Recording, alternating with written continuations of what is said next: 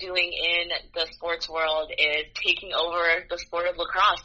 I started playing lacrosse when I was in high school, and over the past 11 years have just fell in love with the game, with the community, and gotten amazing opportunities. I've signed with Nike as a lacrosse ambassador. I have a show with ESPN, Sound On with Tariro and Amari, and I get to travel around the world covering the sport for different publications and getting to teach the game as well to young people around the world. Why lacrosse, of all games, of all sports? So I played field hockey, moved to the U.S. in 2004. So, field hockey is the big sport in Zim. And I played a little bit when I was younger and then started again when I got to high school here in the U.S. And a lot of my field hockey teammates also played lacrosse. And so, they said, you should come play this sport lacrosse. It's really fun. We're all going to be there.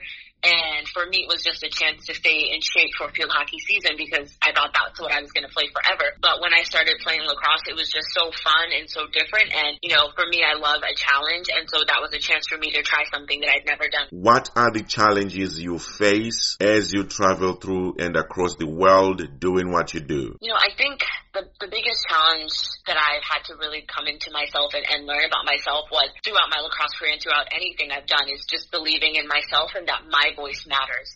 With lacrosse isn't necessarily a sport where the largest demographic is diverse.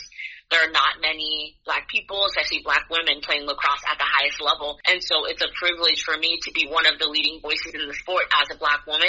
And I've had to really build confidence in myself and say, you are now someone that people look up to and you know about the game. You can be someone people trust to listen to about lacrosse. So there's no reason to be scared or nervous or to doubt yourself because you think, maybe I don't look like the lacrosse player that I should look like or anything like that. How did you transition from just loving the game, playing, and now you're giving the amazing commentaries on air? Yeah, it really started, with my social media. For the first couple of years, I would just, when a game was live, I would tweet about it, I would write about it, and just share my perspective of the game, having fun with it, but providing kind of the technical details about why a certain player was playing a certain way or what the positions meant. Those kinds of things made so many happy moments for me in my life, and the people tuning in want to be able to enjoy it too. And so what are you working on now? We hear you've been up and down DC, Maryland, all over the show. Take us into that. Yes, absolutely. So I just, a couple weeks ago, wrapped up the Women's Lacrosse World Championship with World Lacrosse.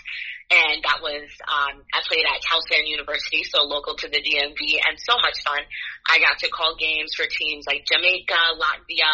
This evening, I'm heading back to Maryland where I'll be covering the Athletes Unlimited Professional Women's Lacrosse League.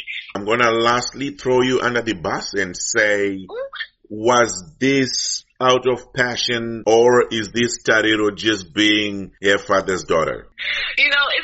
It's a mix. I think it started really just as a young woman that fell in love with the sport. And then as I've grown, realizing how important it is to use your voice to advocate. I'm passionate about lacrosse becoming more popular for minorities because it opens doors, and I'm passionate about finding ways to give equipment to, anyone that can't afford it and those kinds of things. So just identifying and realizing that, wow, I have a voice, and then, my family is so supportive. Both my parents and my sister Tapua, they didn't really know anything about lacrosse, but were never discouraging.